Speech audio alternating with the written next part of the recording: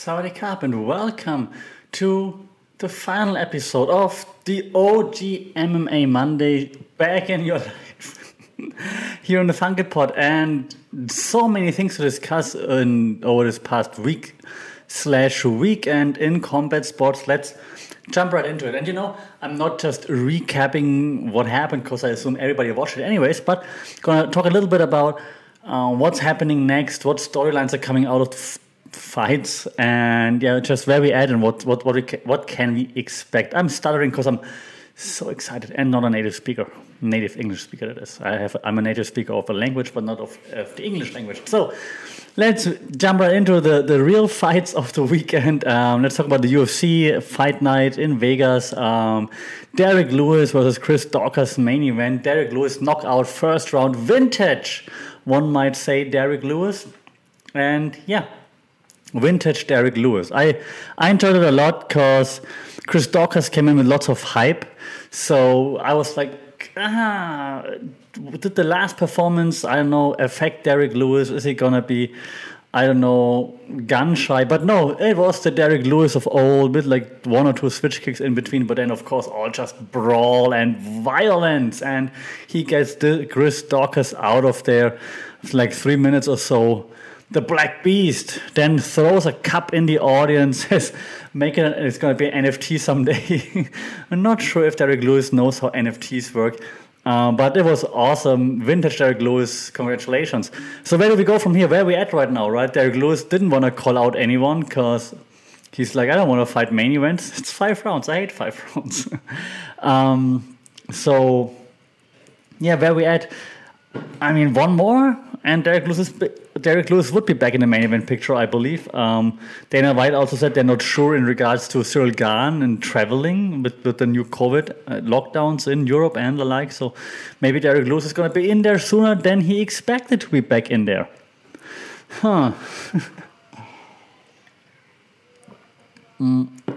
As for Chris Daukaus, I would want to see him fight Tom Aspinall.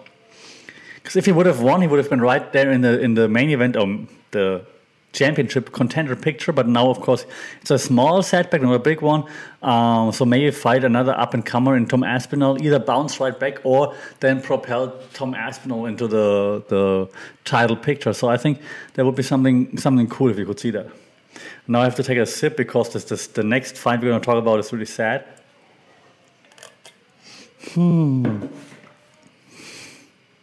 Okay, let's do it. Stephen Wonderboy Thompson, the man that we want to see hold the title before he retires, got wrestle-fucked again by Belal Muhammad. Second fight in a row.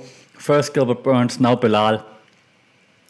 Something's wrong in the Wonderboy camp there. And Chris Weidman was back in the camp, but I'm just not sure if Chris Weidman is still the man to have in 2021, 2022 to prepare you for that forward pressure wrestling that Gilbert Burns and apparently also Belal are bringing. Because up until like last year, Stephen Thompson's takedown defense was fantastic, but then all of a sudden it's not. And so I can't imagine like just all of the others making such leaps and bounds and it's just that great of wrestlers. So something's wrong there in the Wonderboy camp. I'm not sure if they're not pushing high enough anymore. I'm just not sure. So there was 10 seconds off in the third round when he broke free, like, that's the flashy, or that's what you want to see from Wonderboy, like 10 seconds of just free spinning kicks and shit like this. Cool, but it's only 10 seconds. So, that was really sad to see. So, Stephen Thompson, he needs now 3 in a row or so to be back in the title picture. And he can do it. I mean, if there's one who can do it, it's Wonderboy. But he's got to get his wrestling act together right now. I think maybe it's also something mental. What he mentioned, like in the lead up to the fight, like he thought so much about the taking down in the last fight that it was hindering him. I think it's still the same. You can't just shake it. I think so. Sport psychology might help there. So Stephen, go figure it out because I want to see you hold the title. I want to see Tenacious D play you out, man. So come on. Let's do this. One last run. 2022. End of 2022, Stephen Wonderboy Thompson back in title contention. Champion by 2023, then retirement. That's the plan, Stephen. That's the plan. For Belal Muhammad, man, he's good, but... And everyone loves him on social media. I don't know why, because he's a bit like arrogant, a bit like a prick sometimes. I think he takes himself a little bit too, not serious, but too important. I'm not sure. Like, yeah, you won, and you're definitely a good fighter, but your fights are boring.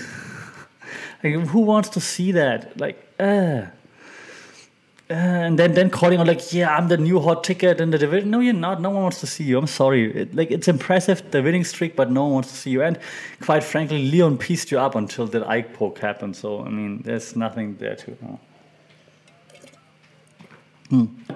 So maybe Leon Edwards, Belal Muhammad, Leon Edwards, because UFC gonna fuck Leon Edwards over anyways.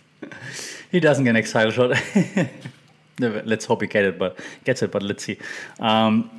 Either Leon title shot next, and if after title shot, Leon versus Belal, and Belal one of the contenders in between.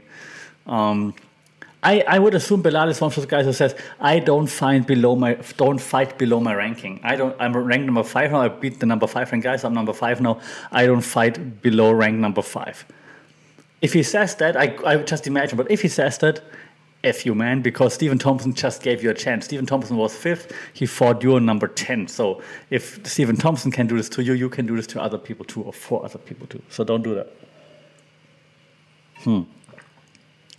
If you're wondering why I'm drinking so much by the way, if you're listening and hearing my sips or watching the video, I just finished Muay Thai training, Thai boxing training, so I'm still rather thirsty. Sorry, went all out today. The third fight on the card was Amanda Lemos versus Angela Hill. Split decision win for Amanda Lemos. One scorecard, 30-27, ridiculous. It should have been 29-28. It could have gone either way. Just like Dana, I also had it for Angela Hill. Even though I picked Amanda Lemos before, so my pick still won. Yes. But yeah, this 30-27 was ridiculous, of course. Unfortunately, we're used to this by now. Where do they go from here? I don't think either stock changed that much, just because it was such a close fight. They're both, yeah. I mean, Amanda Lemos got the win on the record now. She's 12-1 now, which 12-1-1, which sounds good. So I'm not sure if she should be in title contention. To be quite honest, but I mean, her record is great. So she's probably one fight away from challenging for the title, I guess. Angela Hill now 13-11, but she's tied now for the most split decision losses in UFC history, together with, I think, Paul Felder and I know 2 others that I forgot. Sucks, Angela Hill. Sorry, really. She needs a win now. Even though this was a close fight, and she needs a decisive win now. So that maybe a little bit of a step back and then just go on a streak or something. So I think that's where we're here. The one pick I got wrong on the card. Call me the Oracle, and I only got it wrong because I couldn't pick Ricky Simon because of the mullet. I hate mullets. Of course, Ricky Simon was the favorite to win here against Rafael Assunção, but I just couldn't pick him because of the mullet. I'm sorry. I won't doubt the mullet again because he knocked him out in round 2. Where do we go from here? Ricky Simon called out politely Sean O'Malley. That would be cool. Why not? Sean O'Malley probably going to get a new contract with lots of money. Ricky Simon would be a cool step up. So let's do this. Sounds good to me, to be honest. Rafael Assunção needs a win now. He's like this gatekeeper role right now. So he needs to get like 1 or 2 together now. Same goes for Carlos Diego Ferreira. And I told you in my last podcast, watch Mateusz Gamrot, UFC Europe on the rise. I told you so. That's the dark horse. That's the sleeper on the card. And Mateusz Gamrot delivered, of course, because that's what he does. That's what European fighters do. They deliver when it matters. Even though it's not German. Mateusz Gamrot delivered. Congratulations. So he's on the rise, 20-1 now. I know 1 or 2 more, then he can also jump into contention, even though it's, of course, a very, lots of contenders in that division and lightweight divisions. And then my man, who doesn't know me, but I've been a fan for a long, long time, OG Cup, Killer Cup Swanson, back in full effect, taking out Darren the Damage Elkins. There was vintage Cup Swanson here again. Round 1.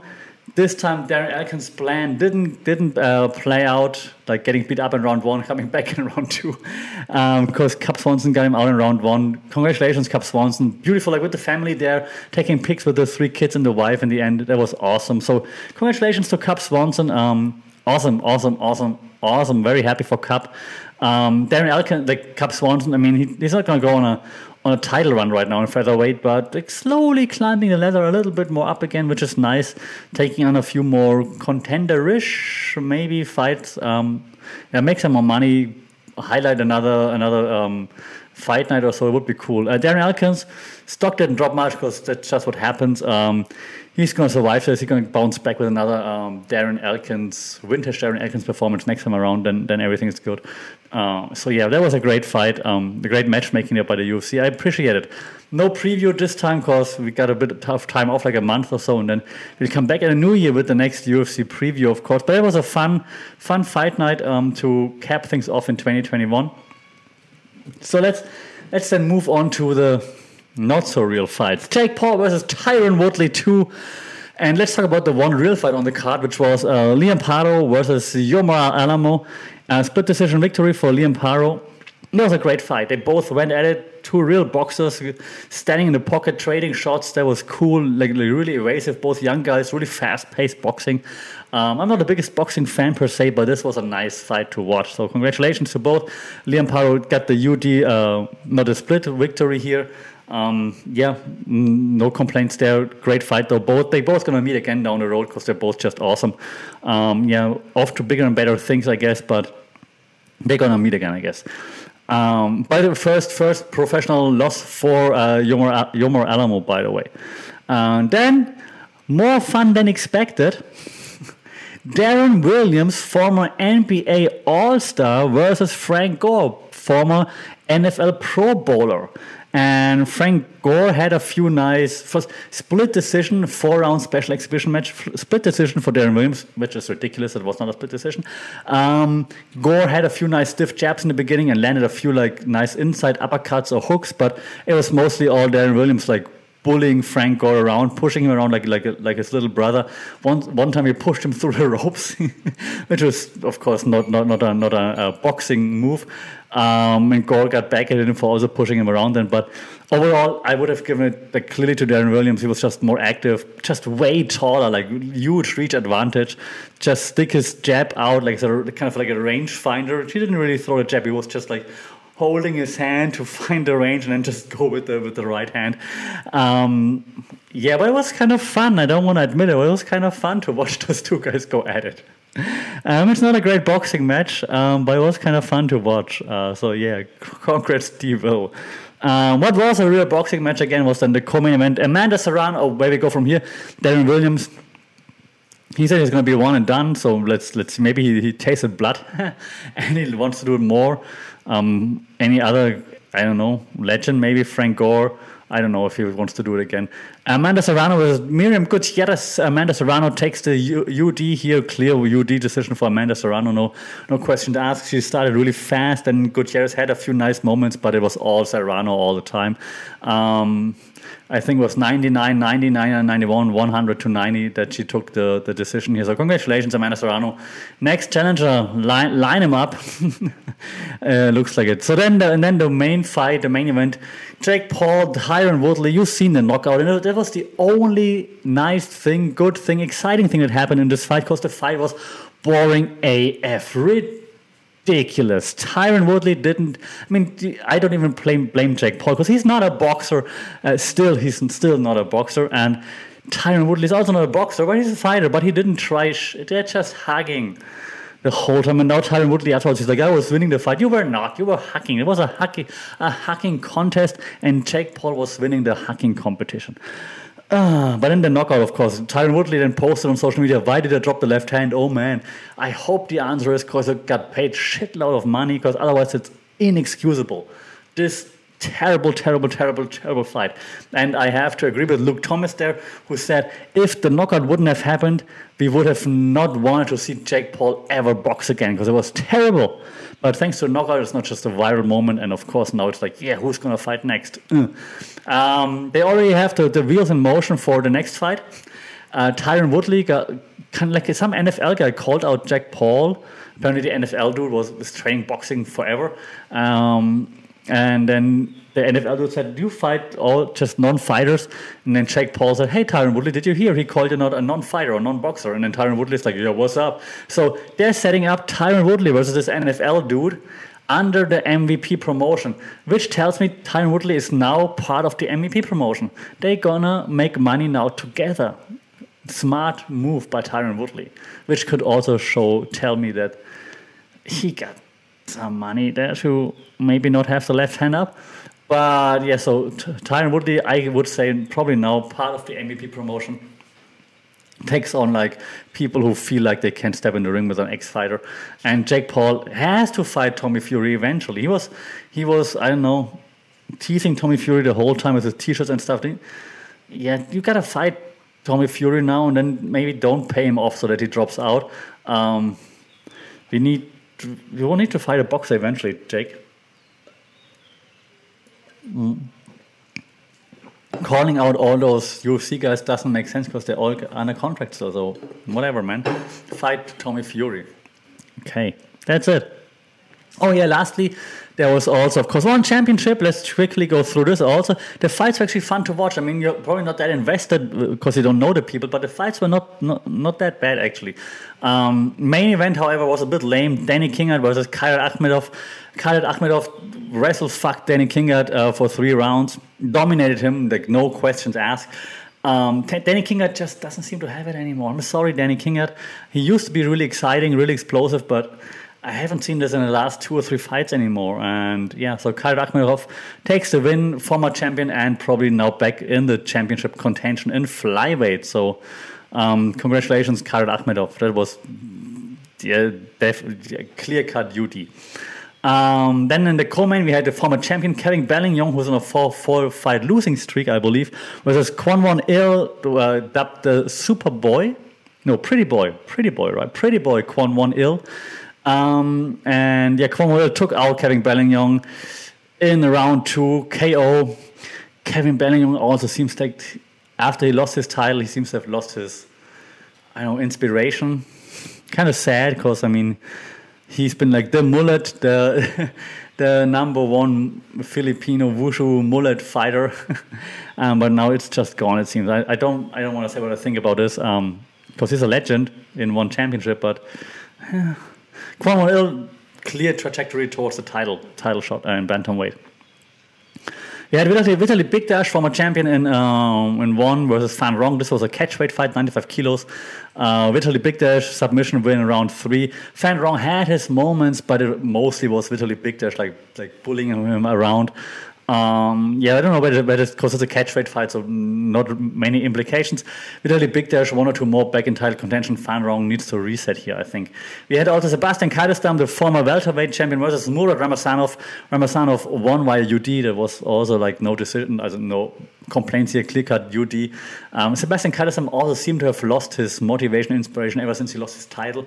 He used to be so oozing of confidence, and now you can see that he's not right now, so I think he needs to take a step back, get 1 or 2 wins, and then maybe he catches the fire again.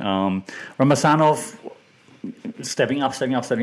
Also, maybe 1, 2, 3 more fights, and maybe it might be also, if it goes his way, in title contention. But he might also level up a little bit here. Then we had a first, debut, that's the word, of Stephen Lohman, the sniper from the Philippines, versus Yusuf Sadulaev, TKO round 1.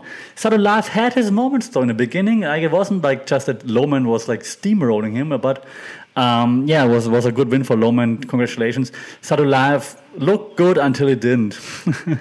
Congrats, Stephen Lohman. That was his first fight in one championship, so he needs to build up on that, of course. We had then Mark Sangiao versus Paul Lumihi, and Mark Sangiao is the son of the head coach of Team Lakay, the famous fighting gym from the Philippines. His first first fight in one championship, and he's like 19, and he steamrolled the 34-year-old, I believe, Paul Lumihi from Indonesia. He just went after him like relentless pressure, and then got the submission in round 1. So congratulations to Mark Sangiao. Not sure if this works against everybody, this steamrolling approach.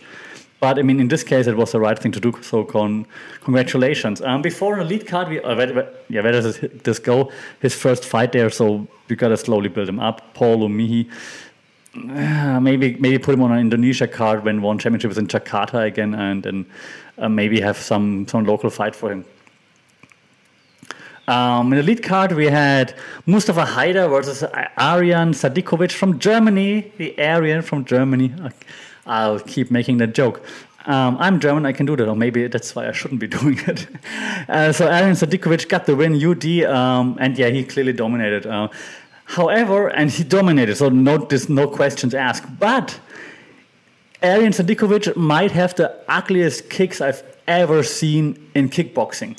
It wasn't even MMA, so that you can say, oh, maybe he's more of a grappler. No, it's kickboxing, but he's got the ugliest kicks ever. No kick was timed well, or like the distance always seemed off with the kicks. Like he didn't connect with one single kick, like the way you expect you would connect with a kick. So Mustafa Haider has some nice kicks, but Aryan Sadikovic just had more power, more pressure in this case that he put on Mustafa Haider.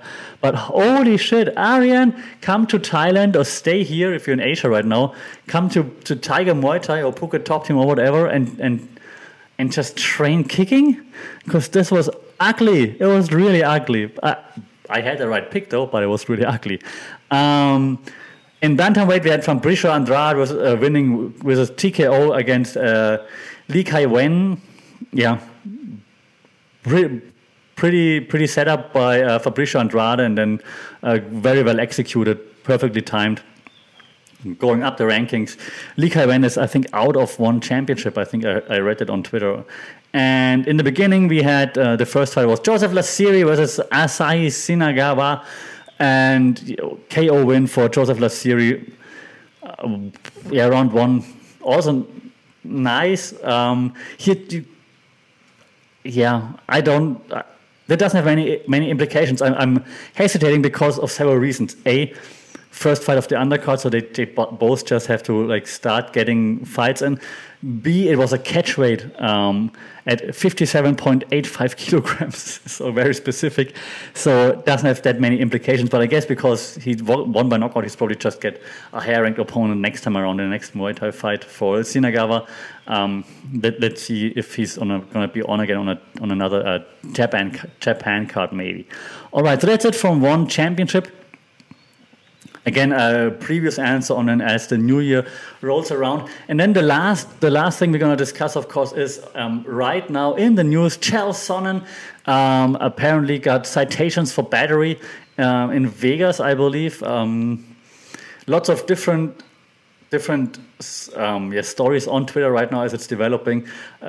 Stories claim it was in a hotel, that he assaulted someone, that a woman was at the scene, but it doesn't say that he assaulted a woman.